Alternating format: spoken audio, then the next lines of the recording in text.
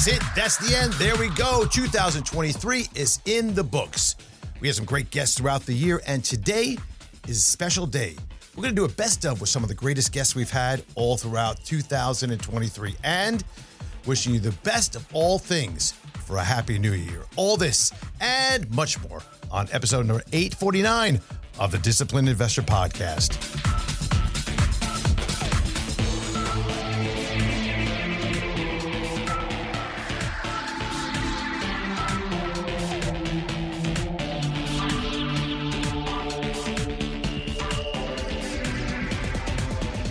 Well, welcome and thanks for joining me today on the Disciplined Investor Podcast. What a year it's been, hasn't it? I mean, from all-time highs in certain areas of the markets to stocks extending crazy winning streaks, the Magnificent Seven, as they call it, chalking up, hundreds of percents of gains throughout the year. Bitcoin, Ethereum, gold at all-time highs, oil falling, and the economy resilient. It's been a year that's confounded a lot of people, and I got to tell you, when we started here a year ago, I wasn't thinking that we'd have such a great market condition as we've had. One of the things you need to do throughout your investing process is make sure that you can, I hate this word, but pivot. You can change where you are. You can make adjustments if the outcome is not looking like what you thought it was going to be. And I got to tell you, it really was looking like we should have had a recession sometime in the second half of 2023, but that didn't happen at all. As a matter of fact, it was relatively, I would say, a great year for the economy, considering the fact, especially considering that we saw that the Fed was so active in keeping rates higher for longer, and if nothing else, rates stayed very significantly higher for the entirety of 2023. No rate cuts yet, although on the horizon, there is a tremendous amount of optimism that is looking for that to happen. Well, 2023, one of the greatest things that we had and what we could do and count on each and every week is having some great guests.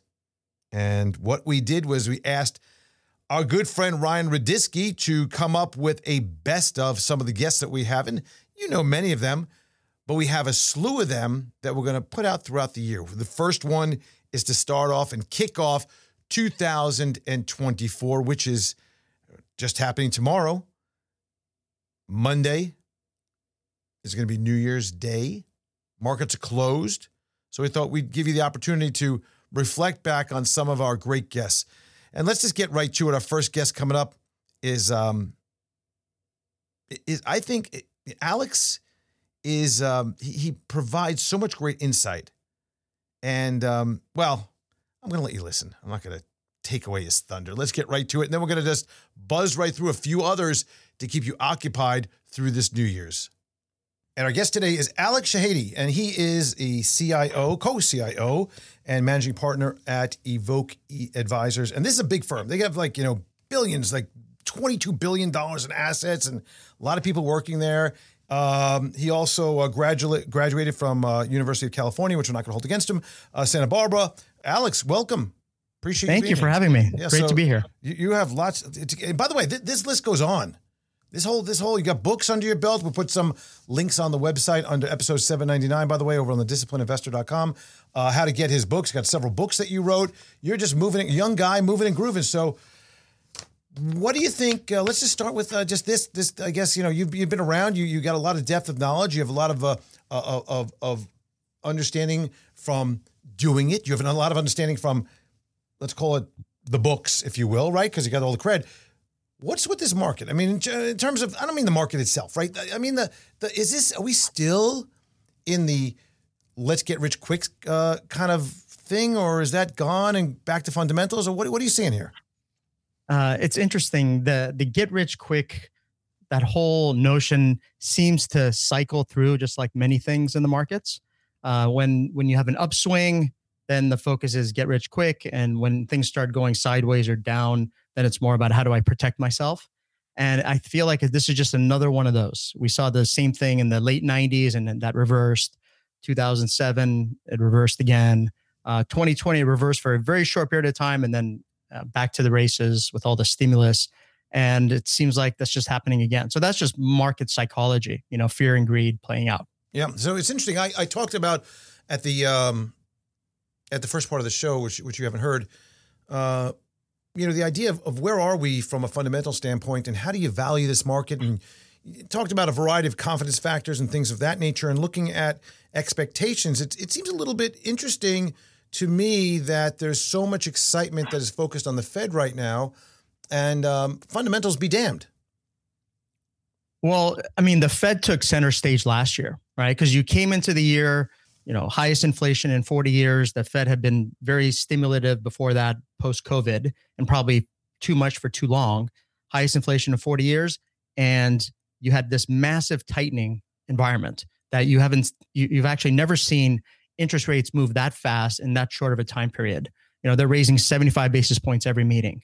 And if you go back for decades, it was more of a measured approach. We're going to raise rates a quarter point here, a quarter point there. This was just in hyperdrive. And that was just in response to the highest inflation in 40 years. So that is what drove markets last year. It wasn't really how the economy was doing. Inflation was kind of gradually coming down. It's expected to go back to normal, and as is growth. But it was the Fed that was driving everything. And that, it kind of makes sense. When cash goes from zero to it's heading to about 5% or so, every asset competes with cash. And, the stock market over 100 years has earned something like 6 or 7% above cash. When cash is zero, you should expect 6 or 7 out of stocks. When cash jumps to 5, it should be like 11 or 12 to compensate you for taking that risk. And when it moves very quickly, from 0 to 5, everything has to reprice lower to compete with cash. So that was all that really mattered last year. And now this year, it may be very different. And we'll get to that in a second. But that's basically what happened last year. What we have now is the idea that, okay, there's inflation. Is it as bad as, is it worse than, is it, okay, whatever it is it going to end? I mean, if you go back to the 70s, that's probably the closest analog to what we're potentially heading into. Inflation had never been high. It started going up in the early 70s, and the view was, okay, this is transitory. It's going to come back down on its own. And the Fed wasn't overly aggressive. And so it started to rise. And then they tightened, it fell, they eased, it rose more. And you went back and forth for a decade. And inflation averaged 7% for 10 years. And in that environment, in that 1970s environment, stocks underperformed cash. You would have been better off literally having your money in a money market fund for 10 years in the stock market, and cash outperformed bonds as well. Both stocks and bonds underperformed cash for a decade. And so this could persist for a while because you get this back and forth in the Fed's response to higher inflation. High inflation is just a very difficult thing for a Fed to manage, or central bank to manage, because to fight inflation, you raise rates, but then that slows growth. And if growth gets too weak, then you lower rates, and then that fuels inflation, and you go back and forth. So that, to me, that's the big question: is inflation going to naturally decline over a reasonable time frame on its own, or does it take higher rates? And if it takes higher rates, what will that do to growth? And then what will be the response to the weak growth environment? And are we going to repeat the 70s or not? From Vegas at the Consumer Electronics Show, and is our good friend Frank Curzio. Frank, you rested? You're back? You recovered? Finally recovered, yes. I mean, it's a lot of work. And by the way, thank you so much for having me on the show. The things I want to kind of talk about is, I think, some of the market items for a moment, because I know the CES stuff will be exciting and people are going to wait to hear it. But the market stuff, people are like, but there's some pretty interesting things happening right now. What are you thinking about earnings season going forward? They're coming down tremendously, earnings. And I think it's funny how in September, and this happened last quarter, and we said, so right now, if you're looking, we're in the first week of earnings season, it's going to say 70% plus of companies have beat their estimates. These estimates have been revised over 7% lower since September. Right. 7% lower. Okay. Average, if you go back to the 50s, usually you're growing earnings at 8% a clip on average, around that number, right? That's how much they've been lowered going into this quarter. They've been significantly lowered last time, to the point that you instead of 70 companies, you're probably more like 10 to 15% of the companies beating estimates. But what you see is an estimate they put on TV, which is the average estimate of all the JP Morgans and the sell side analysts, and they have that average, the mean estimate, whatever. And that's the estimate it beats. And people say, wow, they blew out the estimate, but you have to look at the numbers. I mean, we just saw this with Netflix. Like Netflix numbers were terrible, like in earnings. Well, they missed terribly. They missed terribly, but their subscriber ad was 7.6 million compared to 4.5 million, right? And you're looking like, wow, it blew them out. They're growing again. They're not growing. If the 7.6 number is fantastic, and that's what's leading the stock higher right after earnings, but those net ads, the global streaming paid net ads, are down 7% year over year. You wouldn't think that, right? You would think, wow, they were up, they're growing again. So the numbers get revised so much lower. At the end of the day, the numbers are the numbers. If you're supposed to earn $5 and it gets revised to $3 and you do $3.10, it's still $3.10, which is a dramatic decline from where it was, which means what? It means that your stock is getting much more expensive, because if your stock is holding up but your earnings are coming down, that means your PE ratio is going to go higher and higher. So when we're seeing stocks at very expensive levels here that I'm worried about, because that earnings adjustment for 225, it's going to come down to 180. 180. Whoa. Hold it. You don't get away with something like that. By the way, speak up a little bit too. You don't get away with this, because I know you're hiding behind this. You don't want people to know you just said 180. 180. 180. 180 is a far cry from 200, by the way. So, just back on my last podcast, we talked about this, the back of the envelope math when it comes to looking at pricing. And it's very simple. And then we're talking about totality of stocks. We're not talking about each individual stock here.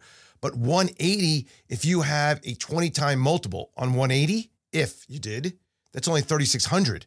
And that's a lot of multiple for a low earnings. Yes. So where do I get that calculation? Where do you get that calculation? Okay, which sounds crazy, right? Crazy, like, right? well, Yes, I'm repeating it back. I'm one of the people that actually, do the research and put the numbers behind it. So it's not like, oh, the market's going to go up 300%. So you're not talking from your ass like most of the people on CNBC. Exactly. This is how I'm figuring it out. And tell me if I'm wrong, if I'm okay. Okay, because COVID was the greatest thing that happened to Wall Street and earnings. Yeah. Okay, and here's why.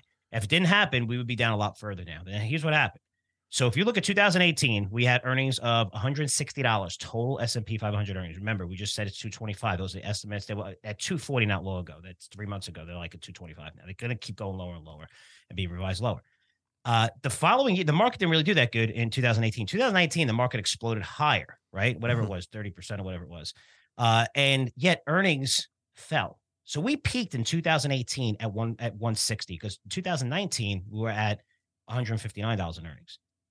A slight decline, right? So and then when I say 2019, I mean December, right? So we're looking at January 2020, right before COVID, right? So we peaked at earnings. The reason why the market went up is because, Trump stood on his chair and said, we need to lower rates and lower rates. Well, and we also had the tax cuts. The corporate tax cuts helped. And the tax cuts helped even in 2017, I think. But yeah, you're right. Those tax cuts and everybody, you saw, but you saw it. It didn't reflect in earnings. It reflected in earnings before that. It reflected in earnings from 2017 to 18. Okay. So now we have peak earnings going into COVID, and then they shut down everything, right? So our peak earnings without COVID, without stimulus, without anything was 160. It was 159, 160, right? That's where we peaked. With everything going great, that's where we peaked. And this is when interest rates were where? They were well below 2%, and for the previous years, they were around 0%. Now, if we look where rates are, we just raised rates by the fastest amount in the Fed era tremendously, right? Our terminal rate's going to go at least 5%. Some Fed guys, terminal rate guys means that's the highest. That's where it's going to peak. But now we have Fed governors saying it's going to be 5.5%, right? We don't have the Fed buying bonds anymore. They're not injecting money into the system, right? But yet we're expecting earnings to be 225. Why? Because we injected $11.5 trillion into this system in 18 months. And our guest today is John Williams. And listen, this guy knows his stuff. He's the founder and publisher of shadowstats.com. He received an AB in economics cum laude from Dartmouth, MBA from Dartmouth's Amos Tuck School of Business, and he was named as the Edward Tuck Scholar. And during his career in consulting in the area of economics in the last 33 years, by the way, this is not just a guy that just started yesterday. He was worked with individuals as well as Fortune 500 companies. He's been on before, so we'll welcome him back because he has a wealth of information and knowledge about things. And John, how are you? I want to talk about what's going on in the world of eco, and we're going to get into how you do your things. But where are we today? Let's talk about today for a second, how you see things. Sure. Well, thank you for having me, Andrew. Very simply, I think we're on the brink of we're still in a down economy. We've not fully recovered from the pandemic, despite all the hype, and it looks like we're heading lower again. If you look at most of the numbers, had very strong GDP numbers last last quarter or so, but all the underlying fundamentals are showing the economy is tanking. I think we're in for a very deep downturn at the same time, where we have higher inflation than we've had in decades. Yeah. And it's come down a little bit. All that is at the moment is sort of gimmicked in terms of the reduction. We have much higher inflation ahead of us. So I'm looking at something along the lines of an inflationary depression in the year or so ahead. Well, hold on. Let's quantify that, because that you don't usually get that word very often. The word recession is usually when you say that's when your neighbor loses their job, and the depression is when you lose your job, right? When I lose my job. When you say an inflationary depression, I mean, we entered into a pretty, I would say, once in a lifetime situation back in March, April 2020, where we really were in a depression for a moment there, just for a moment, until all of a sudden, we were in a true economic depression, except for the fact that there was all of a sudden this incredible amount of money poured on us by the government, right? Are you talking about depression, or are you using that word a little bit more liberally? Well, depression is just a very deep recession. You get into the definitions. The recession commonly is defined as a back-to-back quarterly contractions in the broad economy, the gross domestic product. The depression is not formally defined in today's jargon, other than it's a very deep recession. And I think we're headed for, actually already are in a deep recession. What the government has done here over the decades, and a lot of the game started back in the early 1980s with the CPI, is that they understate inflation. And if you understate inflation, that has all sorts of impact with the numbers against what gets reported, and also against what people are actually experiencing. Back in 1980, the then headline Consumer Price Index, the common measure that people look at today, had jumped something like 8% on a year-over-year basis, with very high inflation for those days.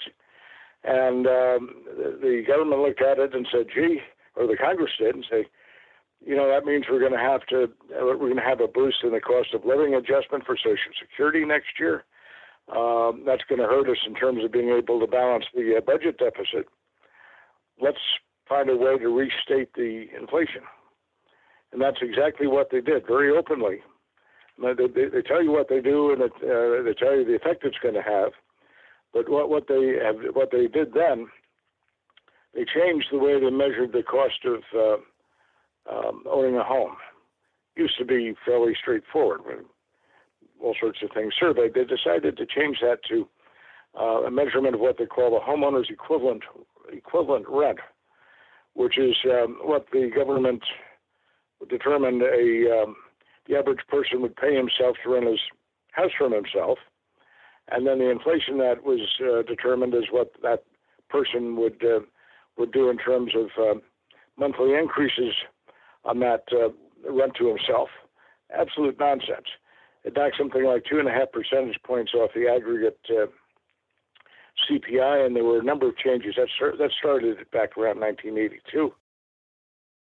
And our guest today is Eric Townsend. He is a hedge fund manager. He is also the host of a fabulous podcast called Macro Voices. This guy has a lot of depth. We're going to learn a lot. We're going to cover a lot of areas because when we've had him on last time, which was years ago, I remember we covered all sorts of really fascinating areas. So I want to thank you in advance for coming on and for entertaining us, Eric, and for educating us at the same time. So how have things been? Fantastic. Thanks for having me back, Andrew. And I should mention, too, we finally updated the Macro Voices announcer script. It's been calling me hedge fund manager for years and years, but I actually closed that fund in 2018. But it doesn't, if you were a doctor, we could, then you're retired, we could still say you were a doctor in your past. Gives people the understanding that you were not only a theorist, but you were also, boots on the ground and hands in the dough.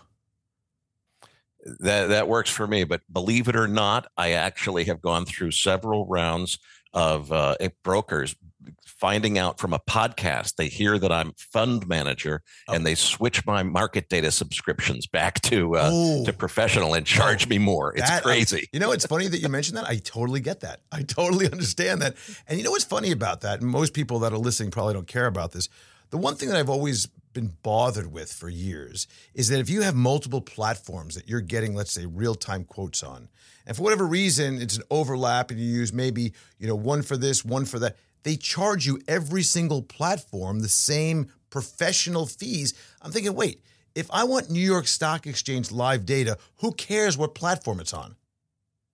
Well, yeah, you pay for it 3 or 4 times. And the thing is, there's so little integration in the software in this business that you end up having to pay for it several times because nobody provides one integrated software suite that does everything you need it to do. Yep. So everybody has to pay for 3 or 4 market data subscriptions. It's nuts. Crazy. So let's go back and talk to me about your background. You did, of course, you were in different areas. Then you moved into the area of investing, and then obviously back in 17, I think it was, you started your podcast. But I don't know. You tell me about that. Well, I was a software entrepreneur in the beginning, sold my company in 98. I was 33 years old at the time, made enough money that I could retire, was foolish enough to try to do that at that age. And as you know, that never works. So I lived in a boat in South Florida for a while and tried to be, Mr. Retired Guy. That didn't work. And I ended up not really being sure what I was going to do next. And then our friends at Goldman Sachs lost most of my money. Actually, I shouldn't say most of that because I don't want them to sue me. But I had a relationship that turned out to be unsatisfactory in the private banking community. Mm-hmm. And basically, out of necessity, needed to reinvent myself as a private investor. And I didn't think that was going to be satisfying because I imagined what traders do as being like the Graham and Dodd style of sit in, review balance sheets and look at ratios. Green visor and sharp pencil. Yeah, and I knew that I was not that guy. And I was thinking, well, I guess I have to learn to be that guy because I need to make some money because the private bankers didn't serve me very well. And I had lost a significant portion of my wealth by being by allowing somebody else to run my money for me, and choosing, little shops like yours are a different story. But the big banks, as far as I can tell, are mostly corrupt. So I was thinking that I was not going to like this, and I started reading Jim Rogers' stuff, and particularly the Market Wizards books. I'm like, wait a minute. You can spend your days learning about interesting aspects of what's going on in the world and geopolitics and relationships between countries, and then expand that a little bit to understand how it relates to currencies and commodity prices, and actually make money from being interested in how the world works. That's possible. So it was a huge eye opener for me. And I really just fell in love with macroeconomics out of initially necessity, not thinking I was going to like any kind of being a full-time trader. And when I learned about macro, I'm like, okay, I found my thing. And our guest today is Brian Shannon. Listen, Brian has been on the show before. He's been a friend of mine for years. I think we all started this journey about the same time together with the social media, with the Brian does videos on technical analysis. He's a full-time trader. He's an educator. He's the author of the highly regarded book called Technical Analysis Using Multiple Time Frames. And more importantly, the new book that is out, which we're going to talk about today. You hear that's a hardcover. Maximum Trading Gains with Anchored VWAP, the perfect combination of price, time, and trends. So thank you for coming on and spending some time with me today. It's great being back, Andrew. It's been a while. And, as you said, I think the first time that I did your podcast, it was pretty much brand new, right? Mm-hmm. I mean, maybe 12 years ago or so. Yep. Does that sound right? Yeah, we started in 2007. So probably, as we got warmed up into what we were doing, what the hell this thing was all about. But yeah, one of the first people, I think you were just starting out back then, weren't you? I mean, give or take. Well, I started in the business in 1991, but social media, when that kind of, whatever that was, I think that was about 15 years ago. Right. And, doing the YouTube videos, since day one of YouTube is actually Google. I was uploading them to Google. They used to have their own video service, and then they acquired YouTube. So that's when, my videos from there got transferred over and that sort of thing. So, yeah, it's been a fun journey and made some great friendships along the way, most important, including yourself. Yeah, it's been great. So let's talk a little bit about this, and let's talk about it in terms of an audio cast, if you will, because sometimes when we talk about technical analysis and charting, and by the way, for all of those that are listening and you hear the word technical analysis, calm down. It's not a big deal. We'll just explain. It's a fancy word for understanding trends and resistance, support, and price movement on a chart, which gives you a historical backdrop of what's going on. So instead of knowing that the stock, where's the stock trading? 52. Okay, what does that mean? Well, you could see what's happening and then putting some, we'll call it indicators and some smarts into the process. So, but let's back up a little bit. You said you were started in the business in 91.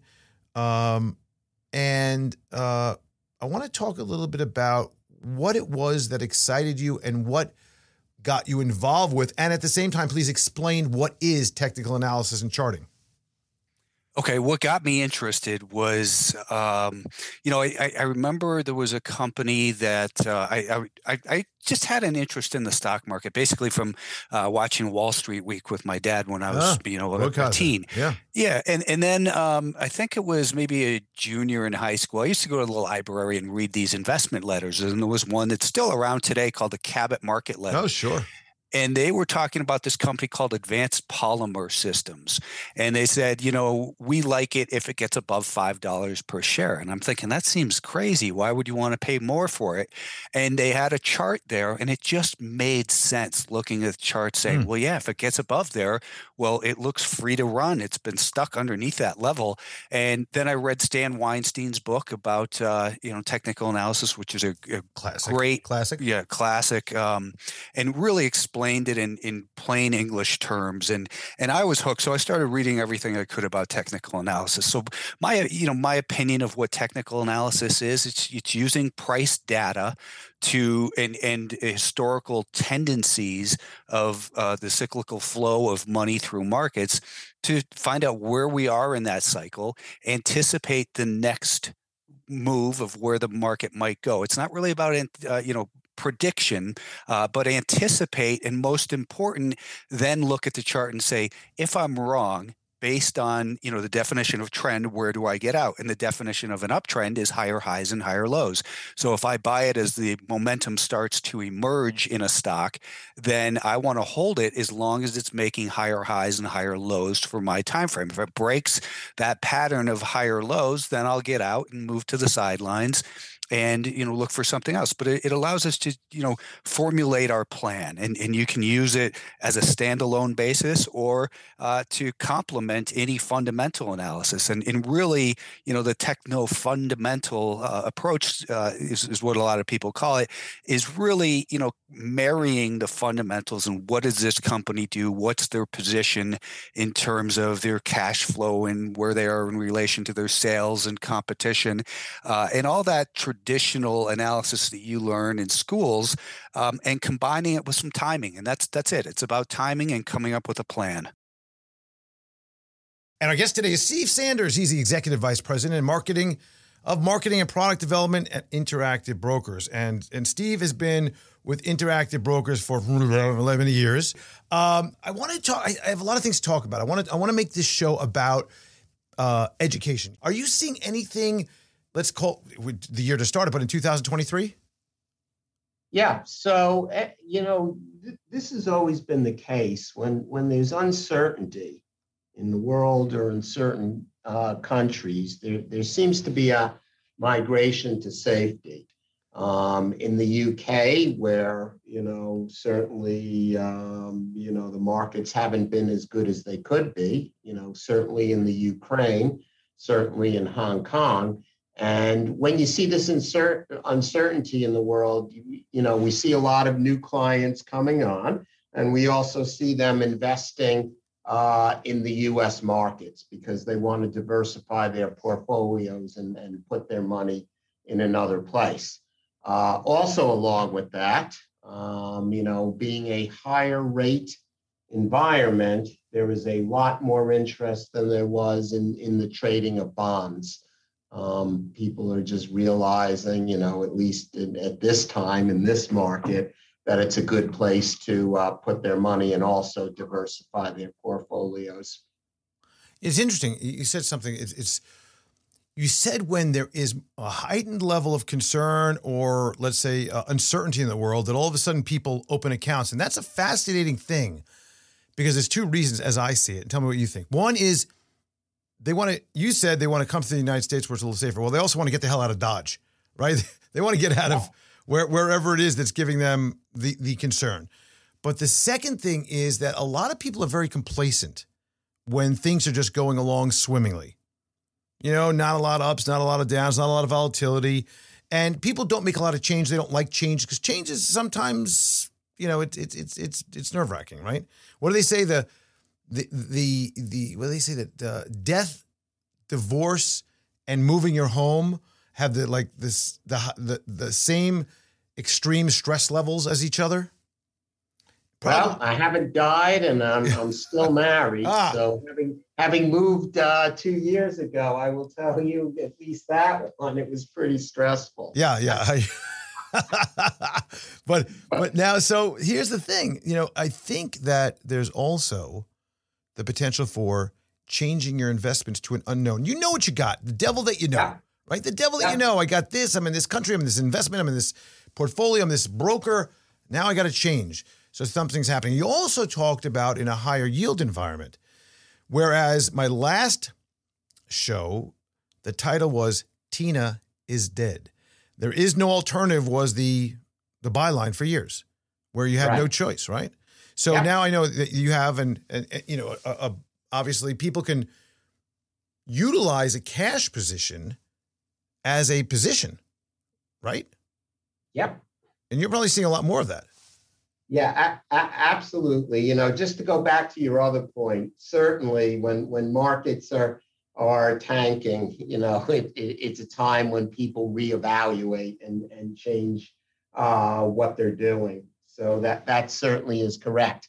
But also, our cash positions, we've always offered one of the highest rates in the industry on our broker account. You don't need to sweep it anywhere.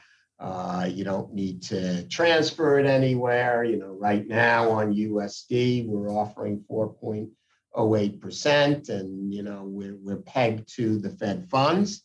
So if the Fed funds goes up again, that rate will go up again, and we also peg it, to benchmarks in the other currencies, the 24 other currencies that we offer around the world. So again, our focus is education. Oftentimes when you go and you sell a stock, let's say you have $100,000 of XYZ stock and you sell it and you say, okay, I'm just going to leave it in the cash account. And you go to some brokers out there, they'll leave it in a sweep account that is earning ungats, if you know what that is, my Italian friends. You're earning nothing. Whereas what you'll have to do is actually invest it in a specific vehicle like a traded money market to get the higher rate. And what Steve is saying is that in their circumstance, they don't make you go through those machinations and hoops and leap over all sorts of different ways of doing things because some of these firms, I think, Steve, and you may or may not want to respond to this, are doing that purposefully so you don't get the interest rate if you don't know. Well, Andrew, you're spot on, having worked for a bank and, now in the brokerage industry. The biggest secret, or maybe not so much a secret in the financial services industry, is that these financial services companies make money off of clients' laziness. Well, let's give a welcome to our guest today, Anthony Scaramucci. You know all about him because we just did all of his bio and all that. And I got to tell you something, Anthony, do you know the last time that you were on the Disciplined Investor podcast, 11 years ago, almost exactly, March 2012? Been a while. Well, that was a good run for me. So I am I'm pretty happy about that then, you know. I mean, I what I would say to you is God bless, right? Yeah. That's all Exactly. that means that I'm back on. Yeah. And things are going to go well for me as a result of being on this podcast. I think so. I think so. You know, listen, you're a Port Washington boy. We know that. Grew up in Long Island, still living in I guess North Shore, right? North Shore of Long Island. Manhasset. I live 2 miles from where I grew up. My parents are still in the house that I grew up in. Wow. But you know, the truth be told, it's a hard place for older people to live because my mom and dad bought that house in 1962 for $16,000. The taxes on that house are over $16,000 now. And so my dad's last salary before he retired was about $32,000. So it just gives you a sense, without a subsidy from their kids, you know, they don't live there, you know, and that's a shame, but that's what's happened all over the North Shore of Long Island. Yeah. You know what I mean? Yeah. You got good fish in there. You got stripers and bluefish, I know. Fluke, flounder. Got some sea bass, porgies. That's my day when I used to fish that area. You do. You've got all that. You have that. You have fluke, as you say. I mean, listen. I love the North Shore. I learned how to water ski in Manhasset Bay. Mm-hmm. My dad had a 22-foot Chrysler. Oh gosh. Okay, that's when Chrysler Motors was in the boat business. Can you imagine this? It was a 1976 Chrysler, and we had a 115 horsepower Johnson outboard motor. And as you know, it's a 2-stroke, right? So you had to mix the oil with the fuel. And this is really when we were not that environmentally conscious. So we had gas stations right in the harbor. You know, I can't tell you the number of gasoline that spilled into that harbor when I was a kid. Yep. Good times. All right, let's talk about some other things. I want to get some other background. And I'm just going to hit you with this. Tell me about this reality show that you were on, Special Forces. Well, I mean, I think that, you know, one of the cool things about getting my ass fired like I did was it made me famous. And so I get these different offers to go on shows. I've accepted 2 of them. One was Celebrity Big Brother. That was a huge amount of fun. Really had a great time doing that. And then the second one was the Special Forces. And so basically what happened was my agent came to me and said, listen, there's going to be 16 people stuck in a tent in the Jordanian desert. There will be 4 Special Forces training people that are going to take you through the survival training that they do with the Special Forces teams. There'll be no plumbing. The shower will be heated by the sun from the desert, and there'll be no outdoor plumbing or indoor plumbing. You know, you have to use an outhouse to go to the bathroom. And the water was in these large jugs, which was like 95 to 100 degrees. Do you want to do this? And I stupidly said yes. I said yes, 100%. But I was in the tent with Mike Piazza, Danny Amendola, the 2-time Super Bowl winning wide receiver from the Patriots, Dwight Howard, who won the NBA championship with the Lakers. There were several Olympians in there. And Dr. Drew was with us, but he left after the first day. So I was out there for 6 days as the oldest person in the group. I'm 59 now, but I was 58. And they were literally beating the living daylights out of me. Finally, at the end of the 6th day, I dropped out. I didn't have the stomach for it anymore. I was just too tired. But they set me on fire. They locked me in a car, tried to drown me. I had a back dive off a helicopter. I climbed a 600-foot tower with a 35-pound backpack on. And then when I got to the top, was completely out of breath because it was like 105 degrees in the stairwell. They handed me a rope and they clipped me to a safety harness and said, okay, jump off the building and rappel yourself down the building. Of course, I'd never done that before, and I'm afraid of heights, Andrew. So needless to say, I was scared shit for the entire time that I did it. And I'm glad I did it, though, because I learned a lot about myself. And I made some but was there some good friends. pay involved in this or something? Oh yeah, no, they paid you very well. Oh, okay.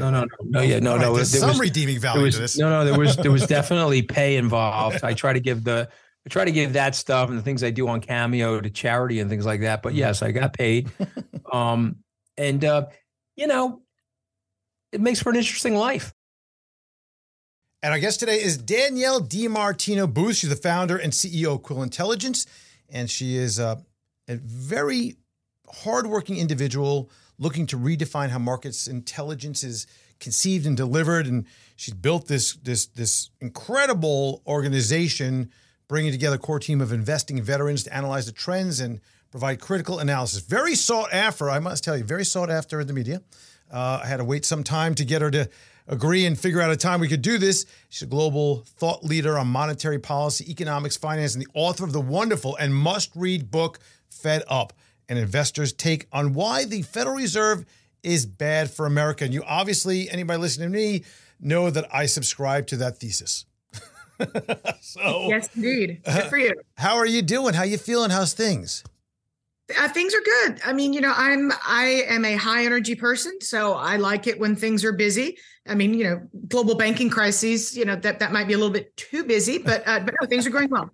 Last time you were on was October 2022, and things are bad at that point, not from a banking standpoint, just from everybody was in a malaise. They were raising rates. It was going on forever, and nobody knew what was going on. And the change from a zero or ZERP interest rate policy to anything other than that was just very depressing. And we talked about the change from 0 to, let's say, 1% is not the same as 1% to 2% because the multiplier factor is much different. So we talked about the Fed experiment and how that we were concerned, you and I both, were concerned about the lack of plan at the time.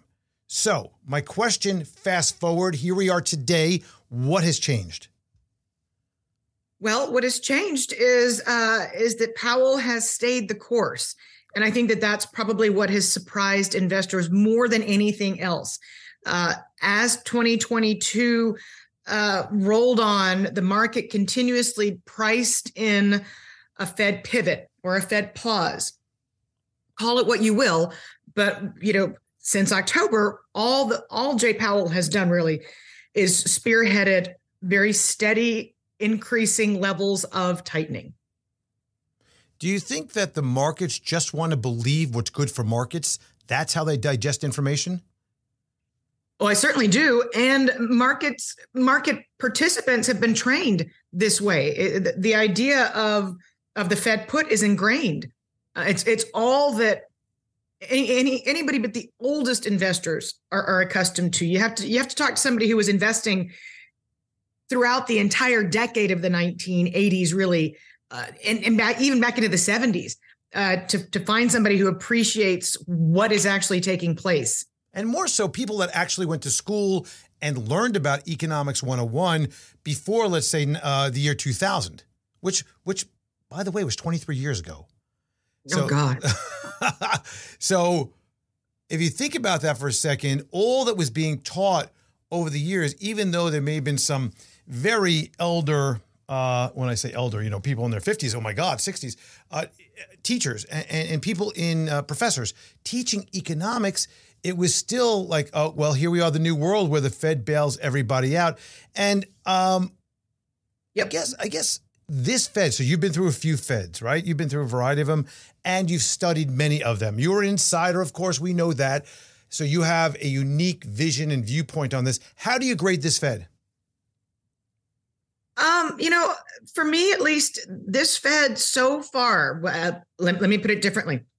Since Jay Powell was reconfirmed, I'm just going to draw that line in the sand. Mm-hmm. I would give this Fed a grade of a B. And what were they before? Before the confirmation? During the transitory phase? Okay. Yeah, a D. D.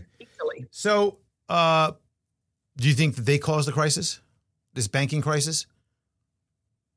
I think that the Fed is certainly partially, maybe even in large part, to blame for the mechanics of what's happening with the banking crisis. I also think that there has been some risk-taking, some speculation that's also gotten individual actors in trouble as well. It's because these are all the result, in my opinion, of participation trophies. Seriously, think about it, right or wrong? Well, there's something to be said for that. There is definitely something to be said for that. There was an intractability, however, when it came to banks following the Fed into quantitative easing, in the sense that banks did buy the same securities that the Fed was buying when it was growing its balance sheet after the pandemic struck, based on the Fed's then commitment to not even thinking about raising interest rates, which was violently, that narrative was violently thrown out the window, leaving a lot of banks innocently, that's the right word, but leaving a lot of banks innocently offsides. We're going to bring in our guest today, Frank Curzio from Curzio Research and Wall Street Unplugged podcast, to talk about all that's going on and the amount of things, as we call a flood of information, going to hit us over the next few weeks. Frank, what's up, buddy? What's going on? When you asked me to come on, I didn't know you meant on your boat during a live podcast. Yes. Of course. I'm pedaling right now. I can't believe it. Unbelievable. And there's that Nextdoor app. You know that Nextdoor app? Mm-hmm. People all night were like, can you please rescue? Not to me, just generally. We need rescue because somebody has a canoe. Wow. Can you just do that? I went around the neighborhood the day after, and it was above your knees at some of the house, like at their doorsteps. It's bad. That's incredible. It's so bad. with that, because I'm 4.5 hours away on the coastline, and Right. we got rain here, and it was pretty hard. I mean, no flood. When you sent me pictures before, I'm like, what? I was like, are you kidding me? And I'm looking outside. I'm like, wow. Like, how, it's weird that only you got in a certain area where it's Fort Lauderdale and Hollywood, and no one else on the coastline got it. Yeah, it was that. I mean, they say it's worse in the history of the area. I know people that my next door neighbor had lived in that house for like 35 years, 40 years. I've always been proud to say when people said, hey, how is your seawall? I've said, you know what? There's been a lot of storms. There's been a lot of these high tides, these king tides, and never has the water ever come over my seawall. I've said that 100 times to people. And then yesterday, I'm like, what the hell? You know what I'm saying? I'm like, Scary. what is going on? He said he's never seen it that high, ever. Yeah. So let's talk about how crazy high the markets are, maybe, or what's going on. I want to start with a discussion, first of all, about the Fed. The Fed had a meeting this week, and not a meeting. They had the minutes this week. And I wanted to just give you what they said, and I want to talk about this in depth because I'm pretty fed up with the Fed, so to speak. I'm disgusted with some of the things they're doing. I think some of the things they're doing, they have to do, but I think it's they're doing. And some of the things that have happened, in particular, the discussion from Harkin this week that said that none of the banking failures had anything to do with anything that the Fed did. Different discussion. But let's talk about this. This is the key takeaway that I got from the minutes this week. It says, quote, for some time, the forecast for the U.S. economy prepared by the staff has featured subdued real GDP growth for this year and some softening in the labor market. Given their assessment of the potential economic effects of the recent bank sector developments, the staff's projection, this is the important part, the staff's projection at the time of March meeting include a mild recession starting later this year, with a recovery over the subsequent 2 years. And they go on to talk about real GDP in 2024 is going to remain below where they thought. Resource utilization in both product and labor will forecast to be much less tight, blah, blah, blah, blah, blah. So here we are. We get two CPI or inflation prints this week. Both of them better than anticipated by a bit. PPI that came out on Thursday was negative 0.5, a lot better, but that's a noisy number, right? What the Fed, what's going on with them in terms of now they're projecting a mild recession now that's going to take 2 years to recover from? What kind of mild recession takes 2 years to recover from? Am I just being too critical? I think they're telling the market what they want to hear. And as well as we've been doing this for a long time, for decades, right? A lot of people have been in this market. You could say you have 10 years of experience. It's a lot of experience. But in reality, the last 10 years, if you've been in this market, you've never been anything like this, right? You've been used to zero interest rates. Every single time there's a problem, you have the Fed there, constant flooding of cash, buying bonds, QE this, QE that, 2, 3, 4, whatever. But when you date back and you see what's going on right now, it's insane, right? Mm-hmm. Because the Fed is usually ahead of the market since then, where they said, okay, let's communicate this way. We don't disrupt the markets, and we want to communicate what we're going to do, right? That's what they do. And they have the Wall Street Journal that pass on things. The Wall Street Journal that write a story a couple of, like a week ahead of the rates and saying this is probably what they're going to do. Again, they leak it out a little bit and on purpose. This way they don't disrupt the markets. I've never seen the Fed, like the Fed is basically like we just based on data, they're looking at the data, meaning that there's so much uncertainty around this organization right now, where if you just take the past 60 days ago, remember they were like high-fiving each other. It's disinflation. How many times I mentioned that word, right? It was disinflation. Right. Everyone's like, oh, this is great.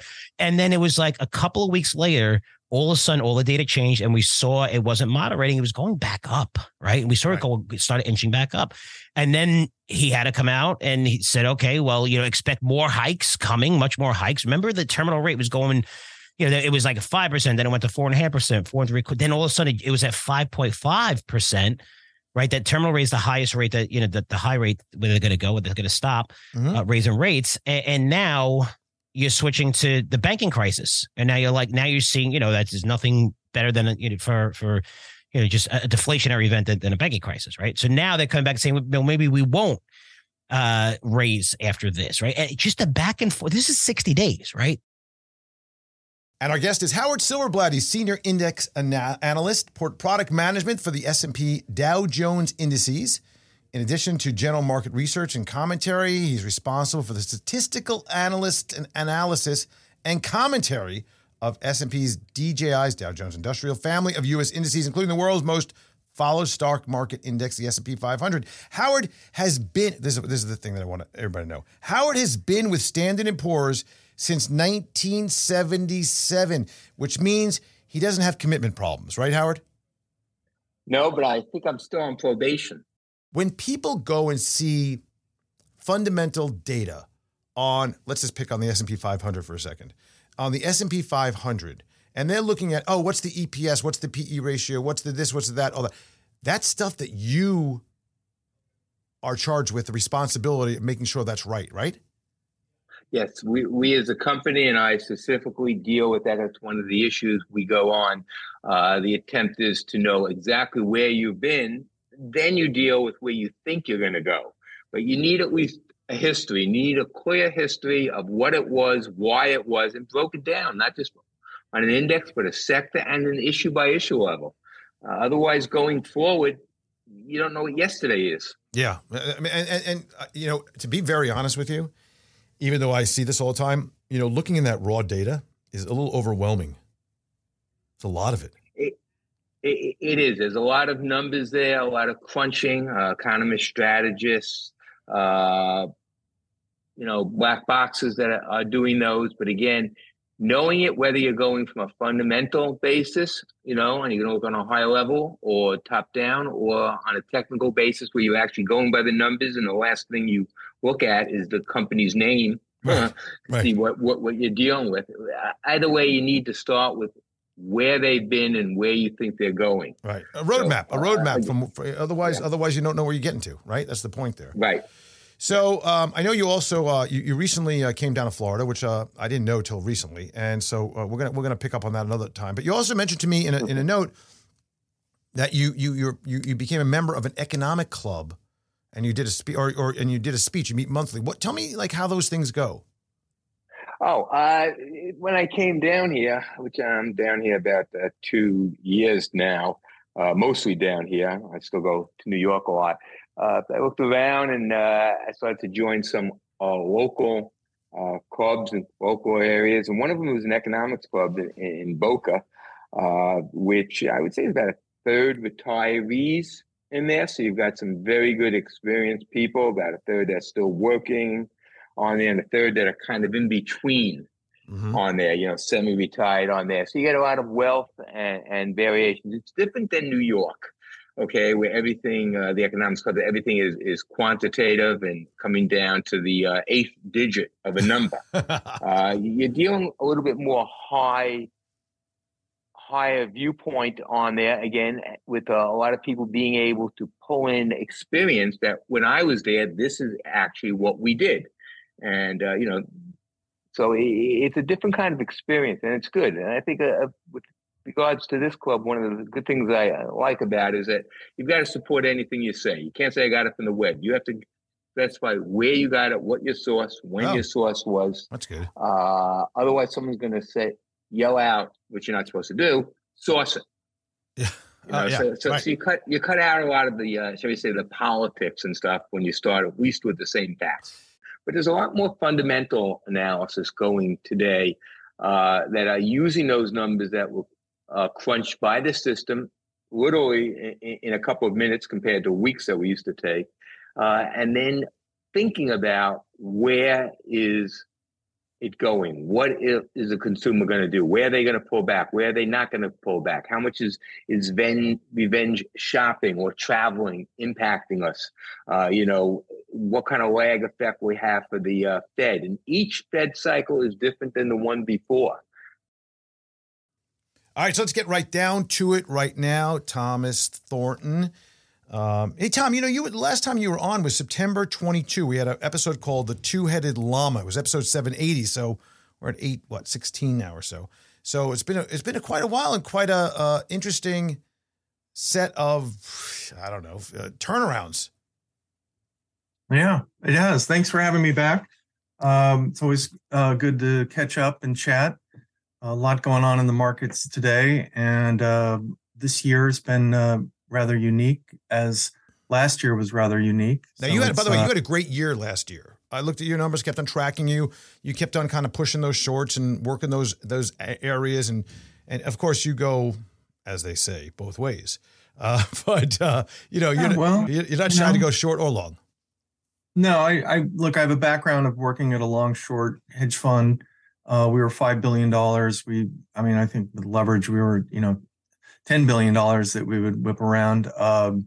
But we were known for being pretty good short sellers. And, oddly enough, last year, as much as I had a good year, I actually traded more times on the long side than I did the short side. It's just my sizing on the long side was smaller per position than on the short side. I made more money on the short side, but it actually is rather balanced on what I made. So this year is it hasn't been necessarily a spectacular year for me. The S&P's up, just under 6%. I'm up a little over 2%, which is disappointing. I will say I have a core long Paramount that and is falling pretty hard. So it's taken 1% off my P&L. Yep. Other than that, I'm net short currently, and I'm actually very comfortable being net short. It's just this one long is sort of, if you hear it in my voice, I'm just furious today. Yep. not hang on a second, very happy. So, yeah, I know. Paramount was rough last week. There's no question about that. But you know what? Things happen and we get different issues. I want to ask you, though, mentality, psychology, the difference that you see maybe from what a hedge fund mentality is in terms of trading, buying, selling, shorting, to what maybe you see you could see as a retail trader. Like, what are the main differences between the two? Do you have any thoughts on that? Yeah, I think that it's, I'm just accustomed to, I manage risk with both sides, and I'm actually very calm when there's something going against me, or, let's say the market goes up and I'm short. I know that my shorts aren't going to work. And if I'm short and, or if I'm long and my, the market goes against me. I mean, I know that actually, let me just put it this way. It's sort of like gardening in the sense that you have to pick certain fruits and veggies at certain times, and you can't necessarily get everything working correctly on every single day. Those people that are two-sided in their books that make money every day know when to pick the right fruit and when they turn ripe. So it's it's sort of, well, I don't know if I ever mentioned this to you, but we used to talk about it like sausage making. You don't really want to see how it's made. And it's similar to working at a hedge fund. You don't necessarily want to see how it's made because it can be a little bit ugly at times. And you have winners and losers, and you have to, monetize the winners when you have them and manage risk. And that's entirely it. So people love the performance of a hedge fund, but I'll just advise it's sometimes a little uglier. Yeah, I think that's really important, and I think that's a really great point you made about position sizing, because that is one of the biggest things that can get you in trouble, right? Because you're on the right side of the trade for a while, you pile into it, and all of a sudden things turn. Whether it's an earnings announcement, whether it's a market event, whether it's an issue with the company itself, whether the CEO is leaving, who knows what's going on, right? And that, or even competition. It's seeing, that its competition did something and it's having sympathy pains. That's true. Position sizing is really important, and I can say that there are a lot of people that differ in that view, especially in the hedge fund world. There'll be a lot of people that will get piggish and put 25% of their position, their portfolio in one particular name or a sector. Wow. And I tend to keep my position sizing at maximum 5% at inception. Mm-hmm. And if I have a position that's 2%, I will I reserve the right to be able to add up to 5% at any certain time. Right. I do that mostly because it keeps my anxiety levels lower. So if I'm wrong in something, it's not necessarily going to be the end of the world. If I have to take a loss, if I take a 10%, if it's down 10% and I take a loss, it's not necessarily going to be that bad of a deal for a 2 or 5% size position. So there you have it. The best of guests, ending with Thomas Thornton there, which we're going to have on again. We have a tremendous list of guests that we're booked out for months, actually, which is pretty unusual. Usually we booked for 3 weeks in advance, something like that, and try to make sure we have everything that's very timely. But this year, we have so many great guests that want to be on the show, or I guess the show is just getting that much more popular. And it's thanks to you for telling everybody that you know about the Disciplined Investor podcast. And if you haven't done so already, it's about you providing us with great feedback through your various commentary, ratings, and words on things like iTunes. And I don't think we have a lot on Spotify. I looked there. There's only a few on Spotify, Amazon podcasts, and all the rest that are out there. Thank you once again for being there throughout this year and every year over the last 15 years or so. I appreciate you, and you know that. So thanks for joining me. We'll be back next week with another great guest, live, a real guest, not a look-back guest. And that should be a lot of fun. Happy New Year. We're going to have a very prosperous one coming next year as we go through the process of enhancing and becoming and working on our disciplined investment process. I'll see you soon. Thanks. Nothing discussed in this podcast should be considered a recommendation to buy or sell any security. Past performance is no indication of future results. In addition, the information presented is not intended to be used as a sole basis of any investment decisions, nor should be construed as advice designed to meet the individual needs of any particular investor. Nothing herein constitutes legal, accounting, or tax advice or individually tailored investment advice. Remember, investing involves substantial risk. Past performance is not a guarantee of future results, and a loss of original capital may occur. No one receiving or accessing this information should make any investment decision without first consulting his or her own personal financial advisor and conducting his or her own research and due diligence, including carefully reviewing any applicable prospectuses, press releases, reports, and other public filings of the issuer of any securities being considered. Please consider this for educational purposes only. As always, use your best judgment when investing. Horowitz & Company, Inc. is registered as an investment advisor with the state of Florida and conducts business in other states where it is properly registered or is excluded from registration requirements. Registration does not imply any level of skill or training.